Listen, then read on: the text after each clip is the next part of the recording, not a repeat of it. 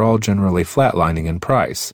We knew at least one large coal company was going to be a major buyer, but this fact was not reflected at all in the price.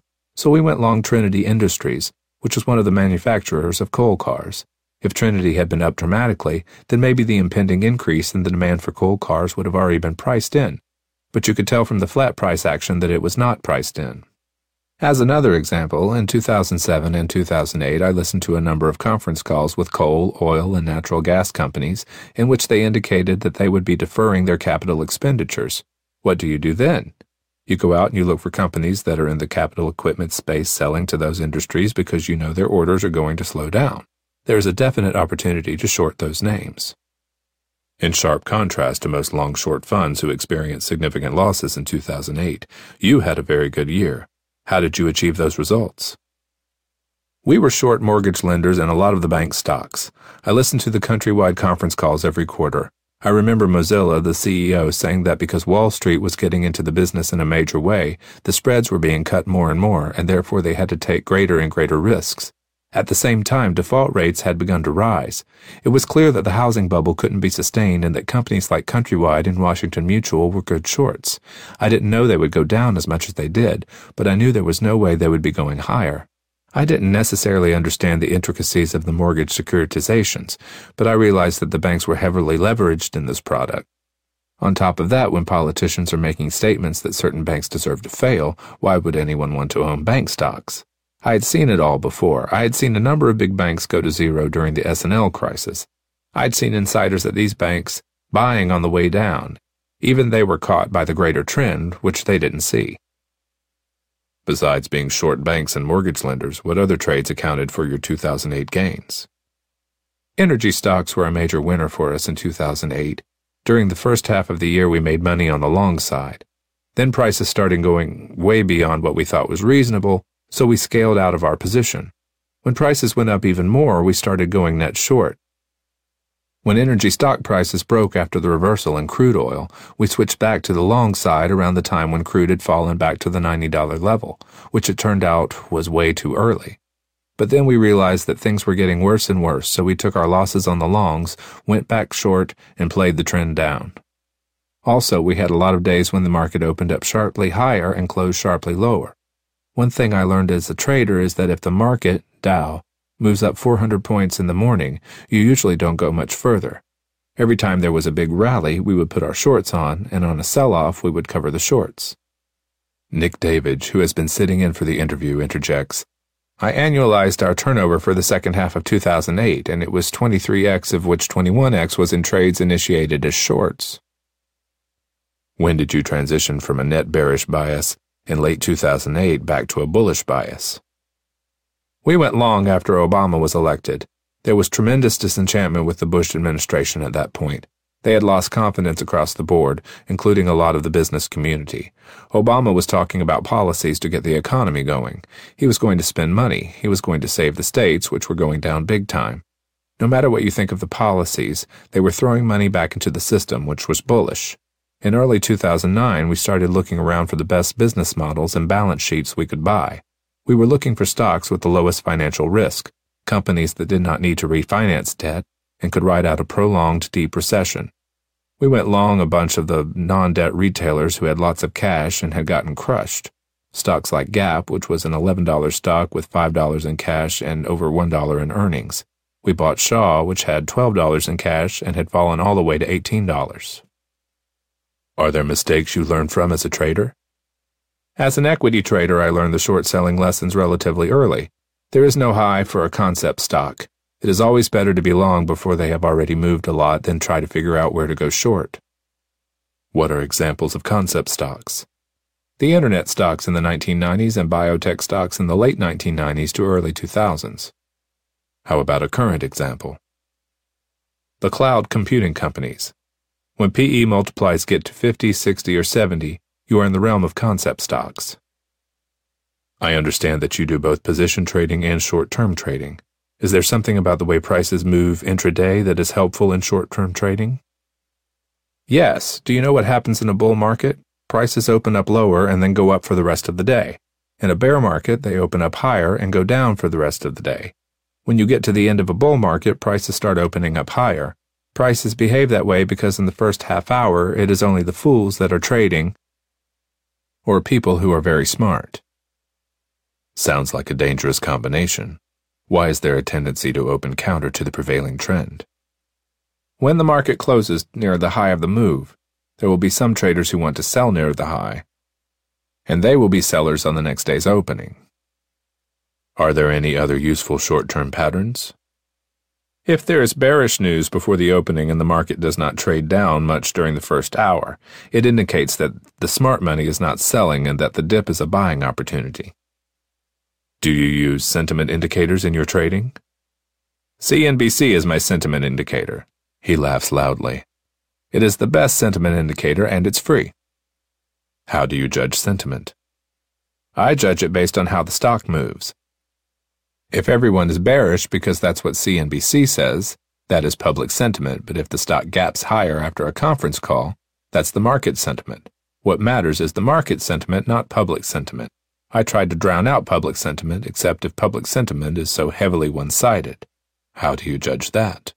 You watch CNBC. What is your opinion on stop orders? They are for fools. Do you want to expound? If you want to ensure that you get the low of the day, use a stop. People tend to place their stops near the same price level, usually at a new recent low. If the low for a stock during the past year has been 30, there will be a lot of stops placed just below 30. If the market trades down to 30, the stops will be hit, and since there will usually be a lack of buy orders at the new lows, prices will gap lower. If we like a stock, we will sometimes try to place our buy orders 1/2 point below where we believe the stops are. If you have a stop order in the market, it means that one price will dictate the outcome. That is a bad concept. You can, however, use mental stops, which are essentially evaluation points. If the stock is down, say, 15%, you should evaluate why it is down 15%, but you shouldn't automatically sell it there. Stop orders may be okay for some public investors, but not for professionals. Stop orders are an outrageously poor way to manage risk. What is the right way to manage risk? The right way to manage risk is to monitor your positions and to have a mental point at which you reevaluate the position. The amount of room you will allow till that point would be different for different stocks. Each stock has its own risk profile. Some stocks could go down 50%, and it wouldn't necessarily mean anything, but for a stock like Coca-Cola, you should be reevaluating it if it moves 5% against you. Don't ever consider yourself right. The hardest thing is to sell on the way down. It's emotionally difficult because you believe you're right or that you will eventually be right. The best way I have found to do it is to begin by selling 20% of the position. That doesn't hurt, and if the stock comes back, I can still say I was right. If the stock goes lower, I can also say I was right because at least I sold 20% of the stock higher. Is that what you typically do? Scale out of a position? Yes, I scale out and I also scale in. The idea is don't try to be 100% right. So the message is if you can't take the loss, take a little bit of a loss. That way you will never be completely wrong, and you can reassess the situation if the market goes lower. It is also about keeping the portfolio from weighing you down. Sometimes, though, it is best to just liquidate the entire position. It is a good idea to harvest your losses because it forces you to revisit the trade. If you are in the trade, you are always defending it.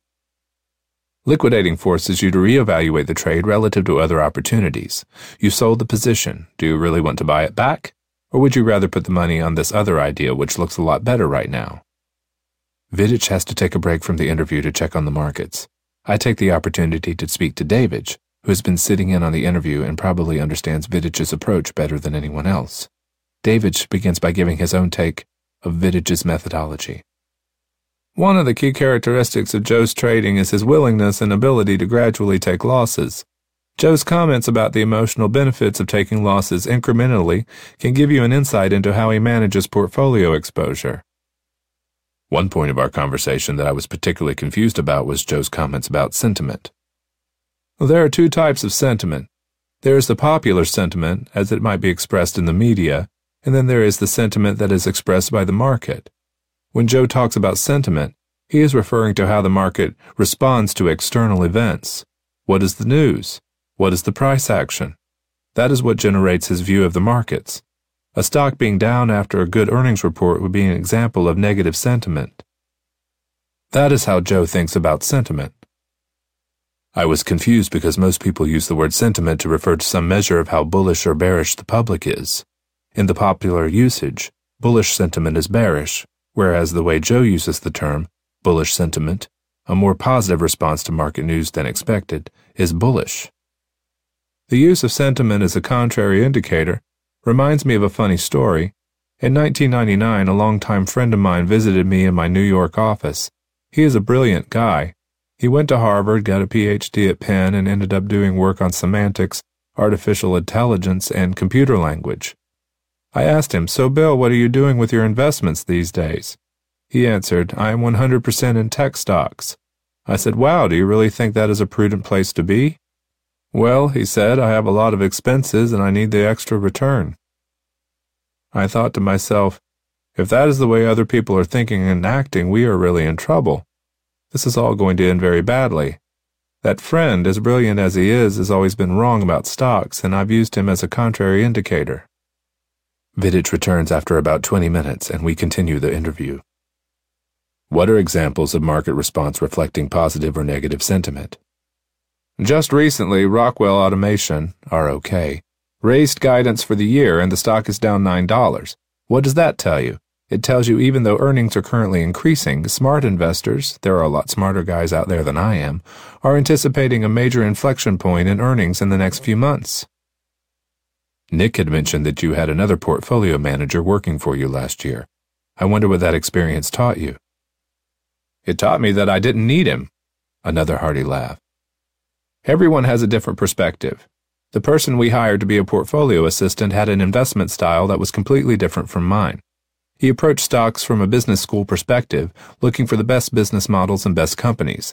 That is okay, but he didn't have the courage to average down into a position. Also, the stocks that he followed were not the stocks that I followed.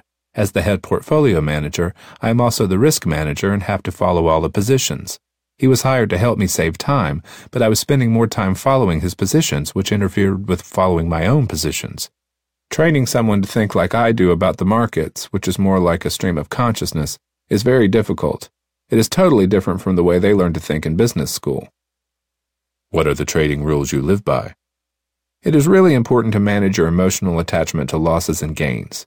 You want to limit your size in any position so that fear does not become the prevailing instinct guiding your judgment. Everyone will have a different level. It also depends on what kind of stock it is. A 10% position might be perfectly okay for a large cap stock, while a 3% position in a high-flying mid-cap stock, which has frequent 30% swings, might be far too risky. Why do most people fail at trading? To be successful in the markets, you have to be willing to change your opinion. Most people are not willing to change their opinion. You have to be humble about your ideas. What other mistakes do people make in trading? Most people are more afraid of making money than losing money. What do you mean by that? There is no real reason to sell a stock just because it's up 20%. I would argue that when people sell a stock when it's up 20%, it is not because they are afraid of making money, but because they are afraid of losing what they made. Maybe you are right, they're afraid of losing money, but they are only afraid of losing gains. If the stock is down 20%, they are not going to sell it. What they are really afraid of is not being right. That is why they won't sell it when it's down 20%, because that would confirm they were wrong. Recently, my analyst in Texas, who was very good, called me about one of our positions that was way up. He said we should probably sell some. And why? I asked him. Because we should probably lock some profits in. And why? I asked again. He didn't have a good reason. He wanted to sell to justify his idea and lock in gains on his recommendation. But that is his own world. It has nothing to do with where the stock is going. We had another position that was initially profitable, but then sold off when all the analysts downgraded the stock 3 days before the earnings report. I thought they must all know something negative and that we should be selling the stock. My analyst couldn't understand why I would want to sell the stock then, right after it had given back all the gains we had made. I wanted to get out because I thought the stock was going lower, and it did. The decision had nothing to do with where we bought the stock or what the current price was. What personal characteristics do you believe you have that allows you to succeed in this business? The willingness to take losses and understand that I may not be right. Do you use objectives on your trades? I have points where I will reevaluate, but it's a moving target. Also, I try not to sell on the way up. I try to sell on the way down.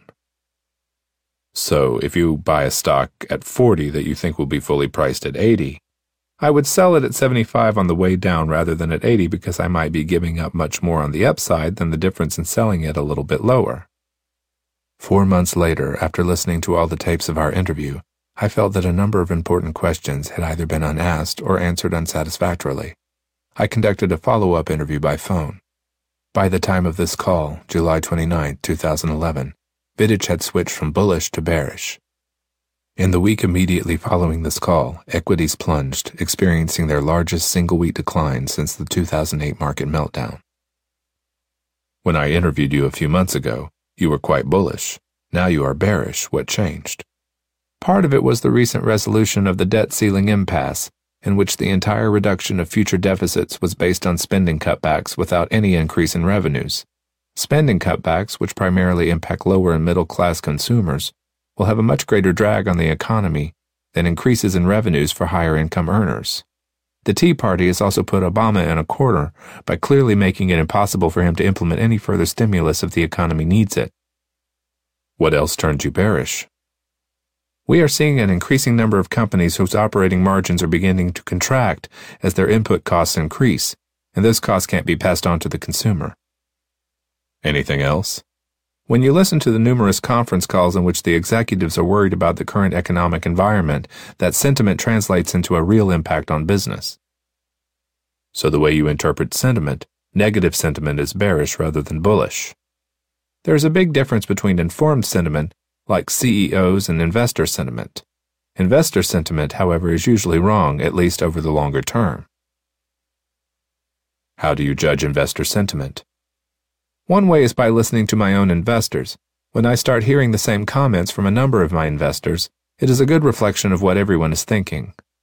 For example, when the retail stocks were getting hammered last year, my investors were all asking, "Why would you want to own any retail stocks?" Of course, that was exactly the right time to own them. That was the bottom of the retail sector. Now that you have switched from net long to net short, what would get you long again? Buying. If all of a sudden stocks stopped going down on bad news, that would be a positive sign. You did extraordinarily well in 1999 and then had an even more amazing 2000. Vidic managed a very small fund before starting the current fund.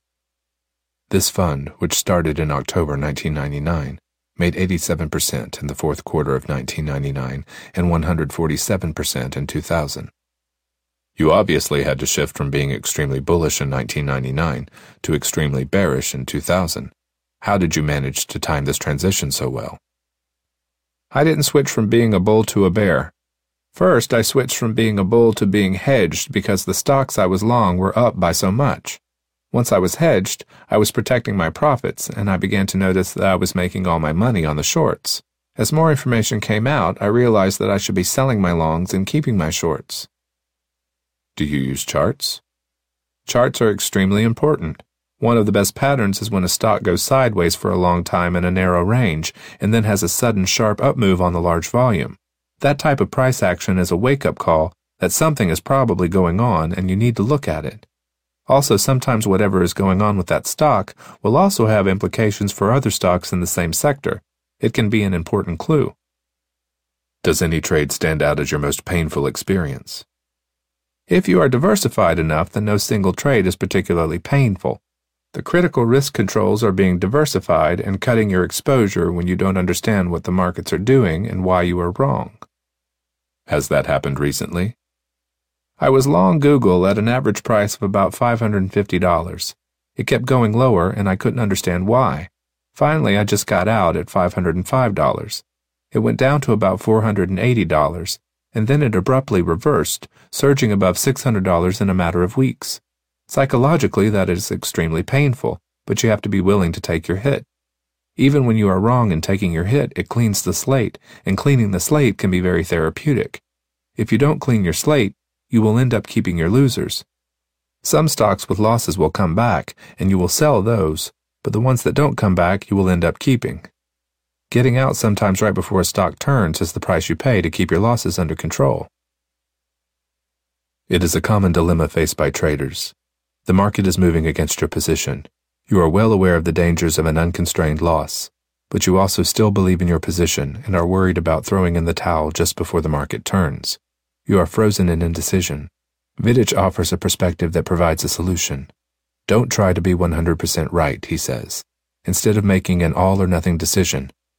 When Vidich is faced with a losing position, he will often begin by liquidating part of the position. Taking a partial loss is much easier than liquidating the entire position. It allows the trader to act rather than procrastinate. If the position continues to move against Vidich, he will liquidate some more. In this way, a losing position is gradually reduced and eventually entirely liquidated if it doesn't turn around, mitigating the damage. The next time you are undecided between liquidating a losing position and gritting your teeth and riding it out, remember that there is a third alternative, partial liquidation. A common mistake made by traders is that they let their greed influence position sizing beyond their comfort level. Why put on a 5% position when you can put on a 10% position and double the profits? The problem is that the larger the position, the greater the danger that trading decisions will be driven by fear rather than by judgment and experience. Vidich stresses, limit your size in any position so that fear does not become the prevailing instinct guiding your judgment. Flexibility is a key characteristic of superior traders. Vidich is a long-term bull in the energy markets, but he doesn't let this view interfere with making the right trading decision. In 2008, when prices moved excessively on the upside, Vidich gradually transitioned from net long to net short. In the subsequent collapse in crude oil, Vidich repositioned himself back on the long side of energy equities once crude had fallen to about $90. But he soon realized that the changing fundamentals and market sentiment implied lower prices and reversed back to the short side. Crude oil prices and energy equities subsequently collapsed. Vidich's flexibility in changing his trading opinion turned a potential major loss into a large winner. Don't make trading decisions based on where you bought or sold a stock. The market doesn't care where you entered your position. When Vidich felt a stock that had just fallen all the way back to where he had bought it was going lower, he just got out, not letting his entry level affect the trading decision. If you are going to control your losses, there will be times when you will get out just before the market turns around. Get used to it. This frustrating experience is an unavoidable consequence of effective risk management. Vidich's discipline in harvesting his losses has made it possible for him to keep his maximum drawdown to single digits for over a decade and through 2 major bear markets. This impressive risk control, though, could only be achieved because Vidich was willing to accept the fact that he would sometimes end up liquidating losing positions right before they reversed dramatically, as had just happened to him in his long Google position. Chapter 13. Kevin Daly. Who is Warren Buffett? Who is Warren Buffett is what Kevin Daly thought when queried about the famous investor in an initial job interview in 1983. Finding the answer to this question directly led to the investment methodology Daly employed throughout his career. True to Buffett's investment philosophy, Daly seeks out companies that are selling well below the intrinsic value of their business. He has been extremely successful in applying this methodology. After 15 years of writing equity research and eating his own cooking in his personal stock account, which grew steadily in value with the exception of a losing year in 1994, Daly launched his own fund in 1999. In the 12 years he has been running the fund, Daly has realized an average annual compounded gross return of 20.8%, 16.4% net. Although Daly does some shorting, it plays a relatively minor role, usually accounting for less than 10% of assets under management. In this context, Daly's investment approach is closer to a long-only fund, although he will periodically hold significant percentages of cash, than to a long-short hedge fund. Since inception, Daly has earned a cumulative gross return of 872%, 514% after management and incentive fees, compared with only a 68% contemporaneous return for the Russell 2000, the most comparable index given Daly's smaller cap focus, and a negative 9% return for the S&P 500. The ability to generate substantial returns with a near long-only approach in an equity market that has gone essentially sideways over the long term tells only part of the story. Perhaps the most impressive aspect of Daly's performance has been in his control of losses. Although the equity market witnessed 2 huge bear phases in which stock indexes were more than halved, Daly's maximum drawdown from an equity peak to an equity low has been only 10.3%. Even more impressive in terms of risk control, with the exception of November 2000 when he lost 6%, all his other monthly losses have been under 4%. Daly's gain-to-pain ratio based on net returns is a very high 3.2. Daly earned a civil engineering degree at the University of Berkeley, but well before he graduated, he realized that he had no interest in his chosen field of study. He was bothered by the lack of creativity in the process. The answers to any specific problem were prescribed. If you knew the formulas, you would plug in the numbers, get the answer, and move on to the next problem. There was a sameness about it that was unappealing to Daly. After graduating, he enrolled in the University of San Francisco's MBA program, thinking that a career in business might provide him with the variation he sought.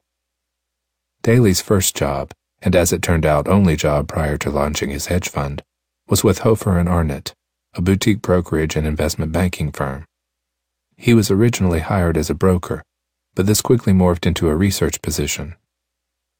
Originally, Daly was the only research analyst, but as the firm grew and other analysts were hired, he became the research director. His Five Corners Fund was originally launched within the firm. It is probably more accurate to think of Daly as a private investor than a hedge fund manager.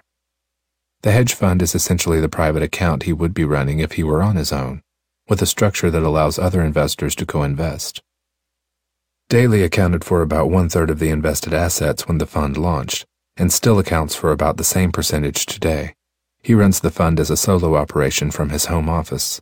Daly is quite happy with this simple structure, and he is downright reluctant to put any effort into raising assets for his fund, as it might necessitate expanding beyond a one-man business. He is loath to complicate what he considers the perfect current arrangement. Daly is a man whose work and hobby are the same. If Daly were retired, I believe his life would be totally unchanged. He would, no doubt, still be spending his day managing his stock account, which would be indistinguishable from the current fund.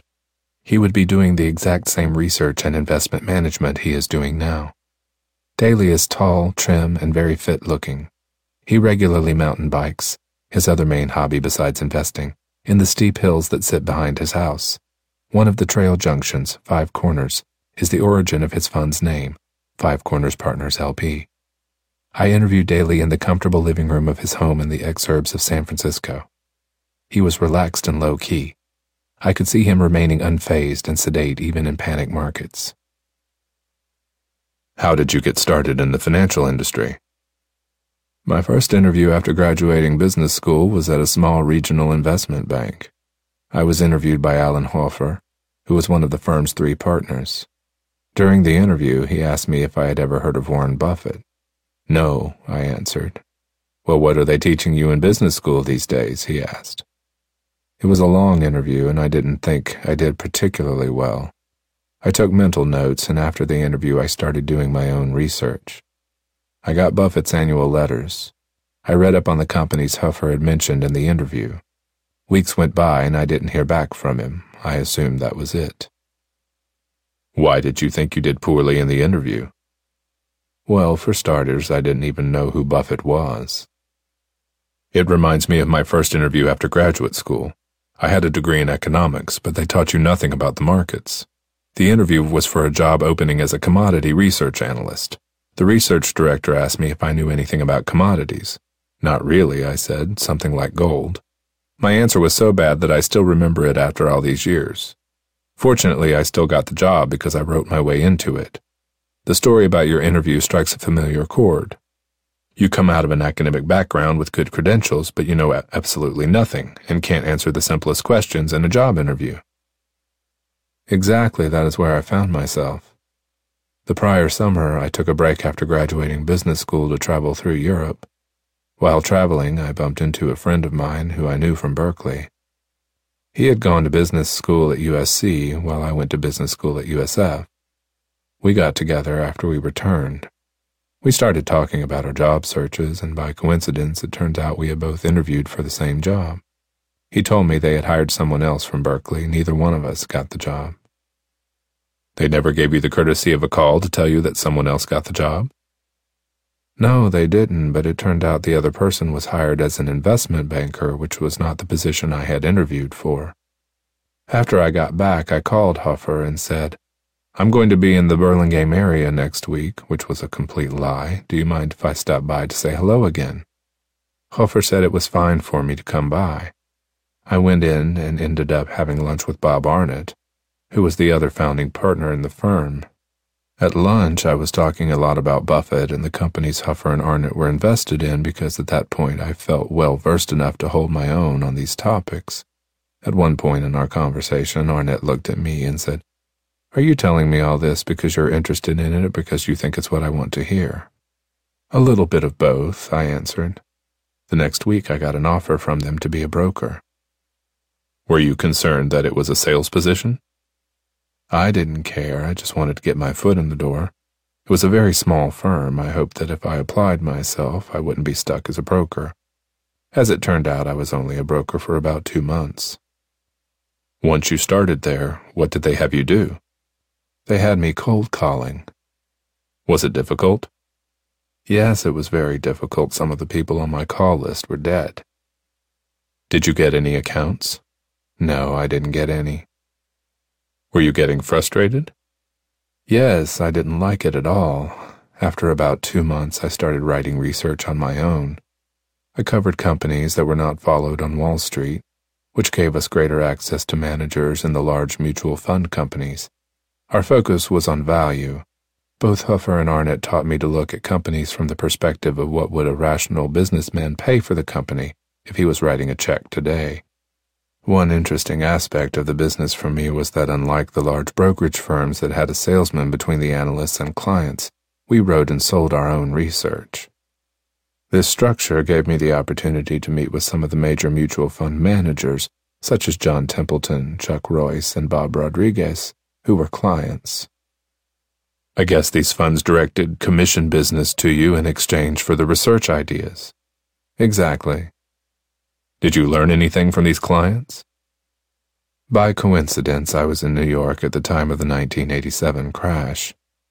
In doing my manager visits on that day, I saw 3 very different responses to the crash. Some guys, when I walked into their office, were almost catatonic. All they could do was stare at the screen, watching the market evaporate in front of them. They couldn't buy and they couldn't sell. They would apologize for not being able to take the meeting, and I completely understood. I saw other clients who were selling in panic mode. Then I saw Chuck Royce, who took our meeting as if nothing were happening. He sat in an office that had a glass screen divider between him and his trading desk.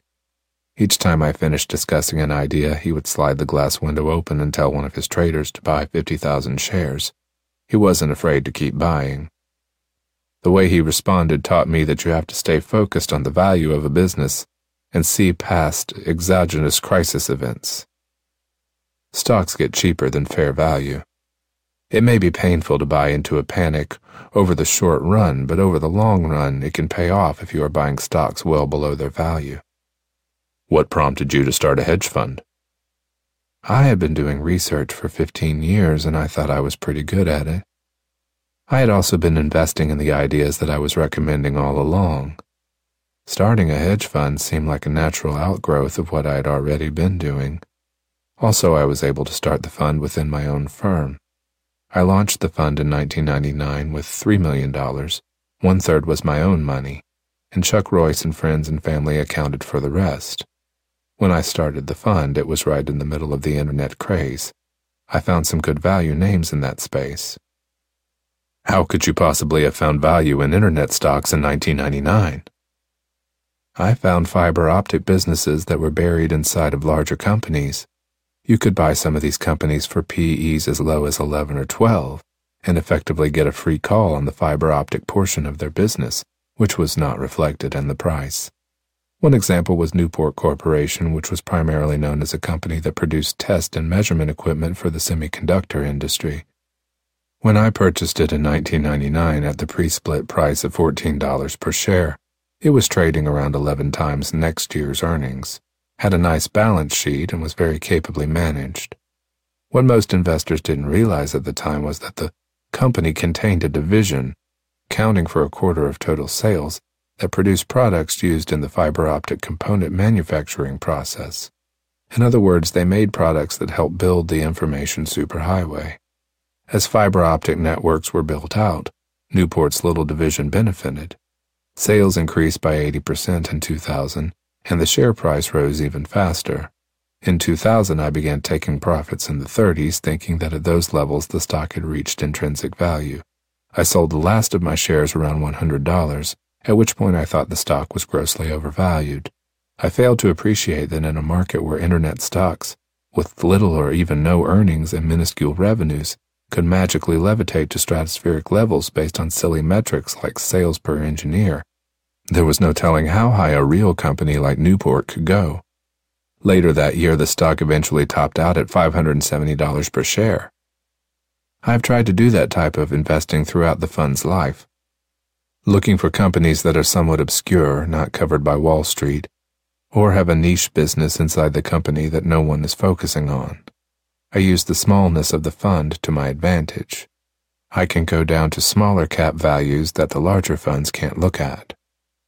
What cap range do you focus on? I'm pretty agnostic in terms of capitalization levels. I can go big or small. It is really value that drives my interest. My focus is on buying a company at a discount to intrinsic value, which can be measured in a lot of different ways depending on the business. Market cap is not a factor. Since you are agnostic about market cap, you must have a very large investment universe. About 10,000 stocks. How do you select stocks from such a large list? I use Compustat and Zacks to screen their lists of U.S. and Canadian stocks. What metrics do you use to screen for stocks that may be of interest? The accounting for financial companies is quite different from that of non-financial companies, so I use different screens for each. For non-financial companies, I use some of the following. Enterprise value, EBITDA. Enterprise value, EV, is equal to the company's market cap, the number of shares outstanding times the share price, plus all long-term liabilities, debt and preferred stock outstanding, as well as underfunded pension funds, minus cash. The enterprise value is the amount one would have to pay to acquire the entire business. EBITDA, earnings before interest, taxes, depreciation, and amortization, is a measure of the amount of cash flow the business produces annually. The ratio measures what you are paying relative to what you are getting. I look for companies trading at low multiples of EBITDA.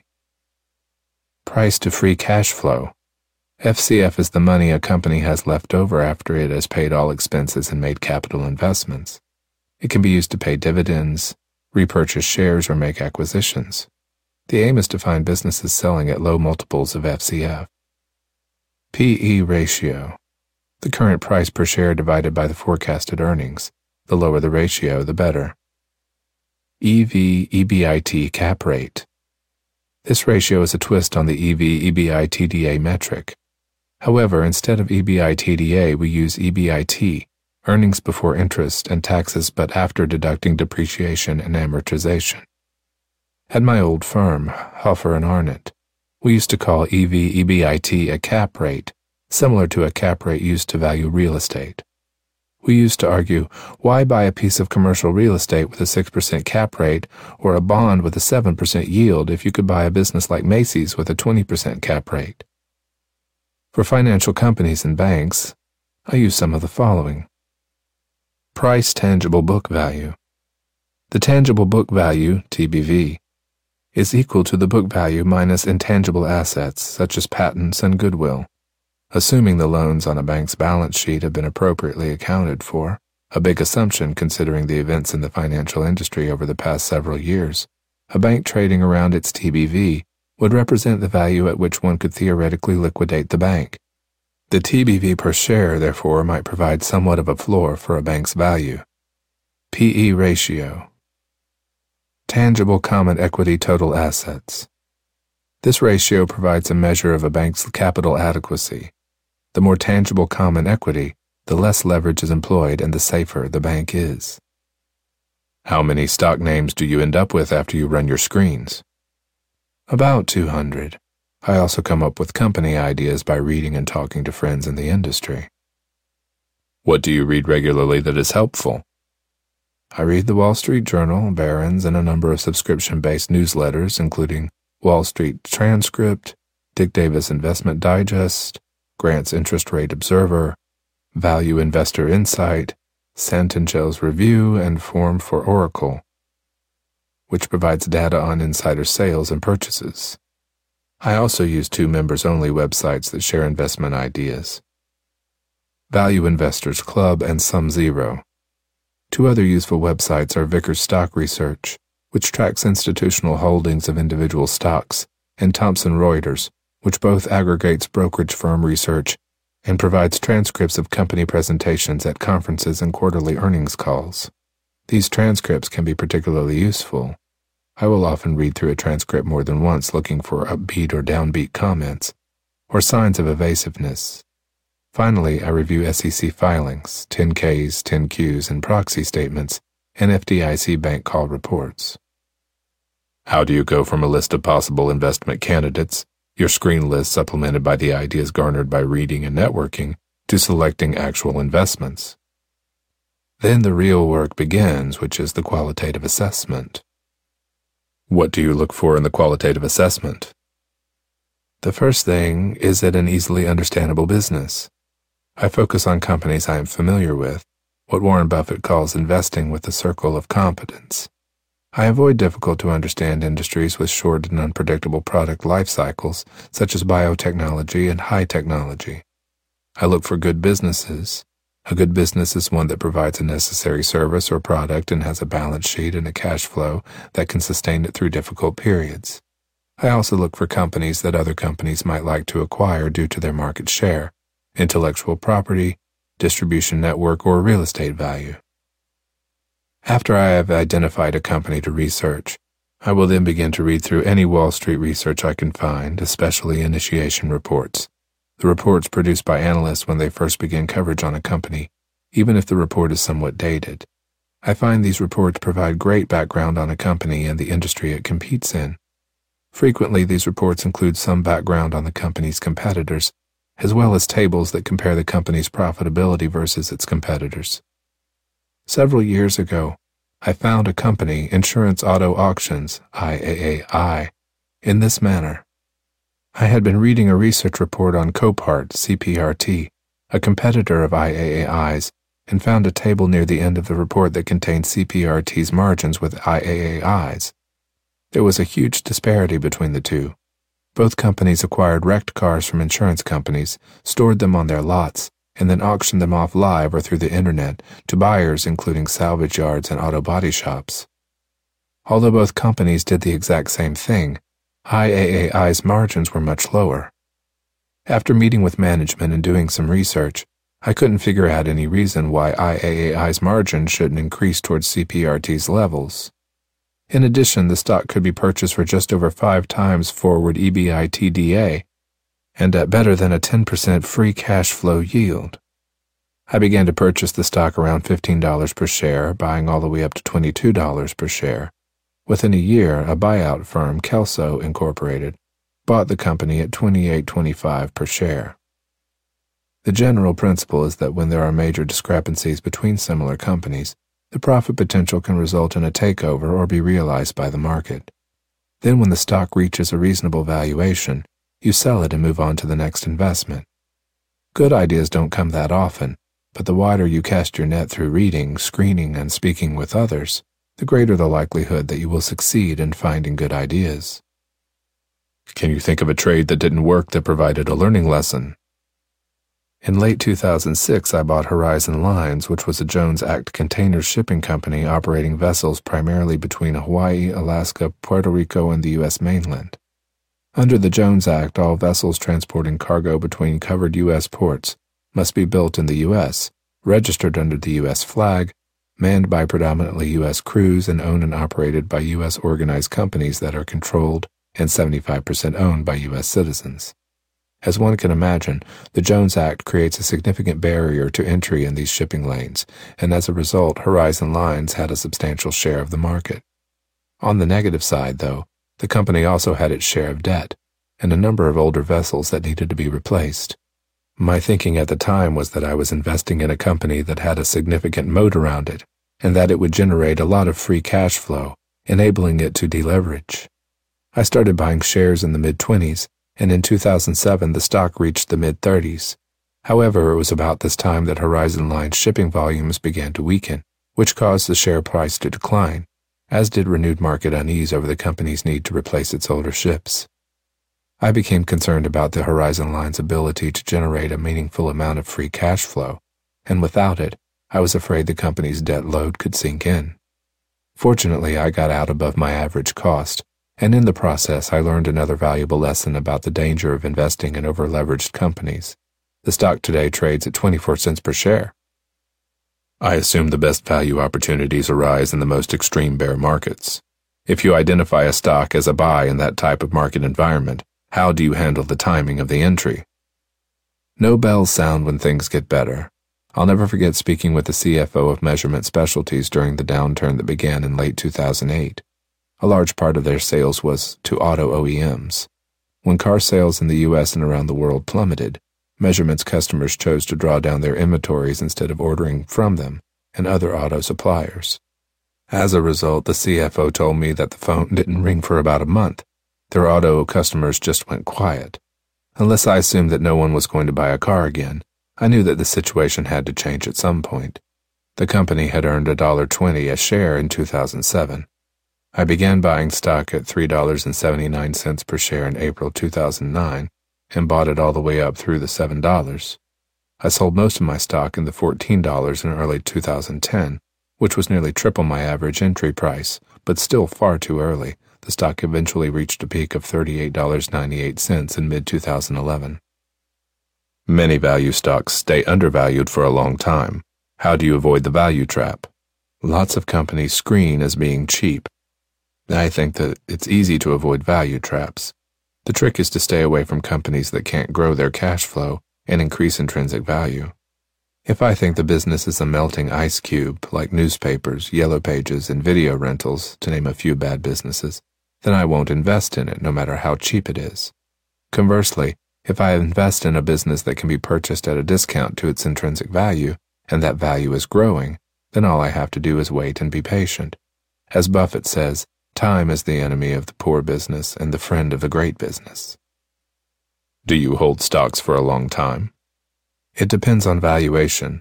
As long as the share price doesn't get too far ahead of a company's intrinsic value, I will maintain the investment. What has been your average exposure? I'm mostly long. Typically my longs are between 30 and 90%. My shorts are usually less than 10%. How have you managed to keep your losses so small with such a long biased exposure, given that we have had 2 huge bear markets since you've been running the fund? I watch various economic statistics, including more esoteric data such as weekly rail car loadings. When the data points to a slowdown, I might reduce my exposure. If I am concerned enough, I may even move to almost all cash. This attention to economic indicators helped me in 2002 and in 2008, although in 2010 the same cautionary approach cut my profits. I sold a number of stocks on the notion that the economy was in trouble, and then the Fed initiated QE2, that is, a second phase of quantitative easing, and stocks took off. I was up 13.3% net in 2010, but I would have been up a lot more if I hadn't liquidated in response to my concerns about the economy. I have no regrets, though, because I'd rather miss an opportunity than lose money. During the long bear market in 2000 to 2002, did you have low exposure the whole time? I had very low exposure, and I was very patient. How low? I was almost 90% in cash. For the whole bear market? For most of it. When did you cut back your exposure dramatically? Around the end of the first quarter of 2000. That's right at the beginning of the bear market. What prompted that timing? It was mostly a matter of valuations being very stretched. When did you get back into the market? In late 2000. I thought we had a pretty good washout and valuations were more compelling. Then in November 2000, I had my worst month ever. I lost 6% and I went back to mostly cash. Was it just the large monthly loss that got you back on the sidelines? I think so. I don't like losing money. How long did you stay mostly in cash? Probably till early 2003. What was the all-clear sign for you? It was a combination of the compression in valuations and signs the economy was improving. I was hearing from a number of companies that business was picking up. What was your experience in the 2008 bear market? I took my exposure down, but not nearly as much as in 2000. I was approximately 60 to 70% cash. Did you have any emotional response to the market meltdown? I tried to keep emotions in check. Having a lot of emotion about investing doesn't do you any good. I guess you had pared down to a point of comfort. I just kept on doing my research and focusing on what I knew worked, which is valuation. Certainly in that time period, I also wanted companies with good balance sheets. You have been very successful in keeping your losses small. Is there more to it than just going to cash when the environment is uncertain? It's also the type of companies that I buy, companies with good balance sheets and solid free cash flow. I'm always trying to buy $1 worth of assets for 50 cents, which helps limit the downside. How do you decide where to get out of a position? It's valuation driven. I wait till the stock is fair valued. Do you ever hold profitable positions beyond what you consider fair valuation? No. I made a lot of mistakes doing that over the years. For example, holding on to a position for a full year for tax reasons and then giving up profits I would have locked in. You want to stay true to the investment process. When I buy a stock, I identify the difference between what I think it is worth and the stock price. Once the share price closes the gap, I sell all or most of it. I sometimes hold on to a small residual position and move on to the next investment. That might take a year or it might take a month. What personal characteristics have allowed you to be successful? I try to stay as unemotional as possible when things go against me. What is your advice about investing in stocks? You need to always keep in mind that stocks are units of ownership in a business. If you buy a stock at a good valuation and the price goes down, unless something has changed with the business or business outlook, you should stay the course or possibly even buy more. Conversely, don't get carried away if the stock goes up. You should use the same valuation discipline to decide where you're going to sell. If the stock reaches what you think is fair value, take your profits and go on to the next one. Wouldn't staying the course, let alone buying more, be a dangerous prescription if we are in a bear market? That's different. I was talking about price fluctuations in a single stock. I know how to analyze companies. I don't know how to analyze the economy. Why do you think you are managing so little money when your return/risk is better than most equity hedge fund managers? That is an easy question to answer. I'm a lousy marketer. I've never actively marketed the fund. I prefer to look for good investments as opposed to new investors. Also, at my current level, I can make a decent living without the headaches that come with building a larger firm. When I was on the sell side, I used to be responsible for hiring and supervising analysts, and I never enjoyed that quite as much as looking for companies to invest in. Claude Debussy said, "Music is the space between the notes." Analogously, the space between investments, the times one is out of the market, can be critical to successful investing. Despite being primarily a net long equity investor, Dalio achieved cumulative gross returns in excess of 800% during a 12-year period when the broad equity market indexes were essentially flat. How did he do it? Well, of course, superior stock selection was an important component, but it is not the entire answer. Not being invested, that is being primarily in cash, during negative environments is the other part of the answer.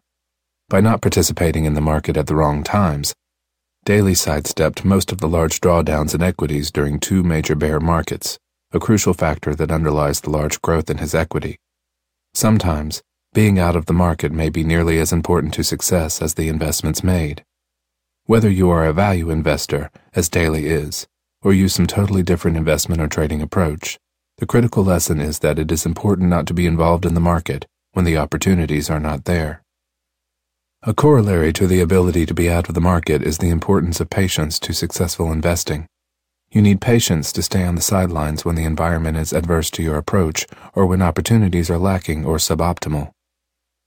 Think of the patience it required for Dalio to remain largely in cash well over 2 years in the prolonged 2000 to 2002 bear market. Daily stock investing methodology and philosophy can be summarized as follows. Stick to business you understand. Find companies in those businesses that are undervalued vis-a-vis the pertinent metrics or similar competitors. Take profits when prices move up to fair valuation levels. Sail into a cash harbor when the market seas turn stormy. Stick to the basic process and never take flyers. Treat investments as a business, not as a gamble. Daily has one important edge that is also shared by virtually every reader of this book: small asset size. Daily manages only $50 million, which is small by fund manager standards. This smaller size allows Daily to range broadly across the capitalization spectrum, including companies that would be too small to trade if he were managing several $100 million, let alone billions of dollars. Some of the best opportunities have come in these smaller cap issues. Daily fully understands the advantage of managing smaller assets, which is one reason why he has made virtually no effort to raise additional assets. Individual investors may feel they are at a major disadvantage to large hedge fund managers, but they actually have an important advantage. Their small trading size allows them to move in and out of positions, even less liquid equities, with virtually no market impact. The larger the assets, the more difficult it is for a manager to enter and liquidate positions without incurring significant slippage costs. Also, as the assets managed grow, the universe of possible opportunities shrinks. For large hedge fund managers, many markets and securities cannot be traded, simply because the size at which they could trade these markets and still have adequate liquidity is too small to have much impact on their portfolio, and hence not worth the bother. Although some managers have been able to maintain performance with large assets under management, I have also seen many managers who did very well while trading smaller asset levels, but then experienced significant performance deterioration when they allowed their assets to grow beyond the optimal level for their methodology. For managers, the discipline to turn down additional investor assets when they believe it would impede their performance is an important element in longer-term success. Chapter 14. Jimmy Balademus. Stepping in front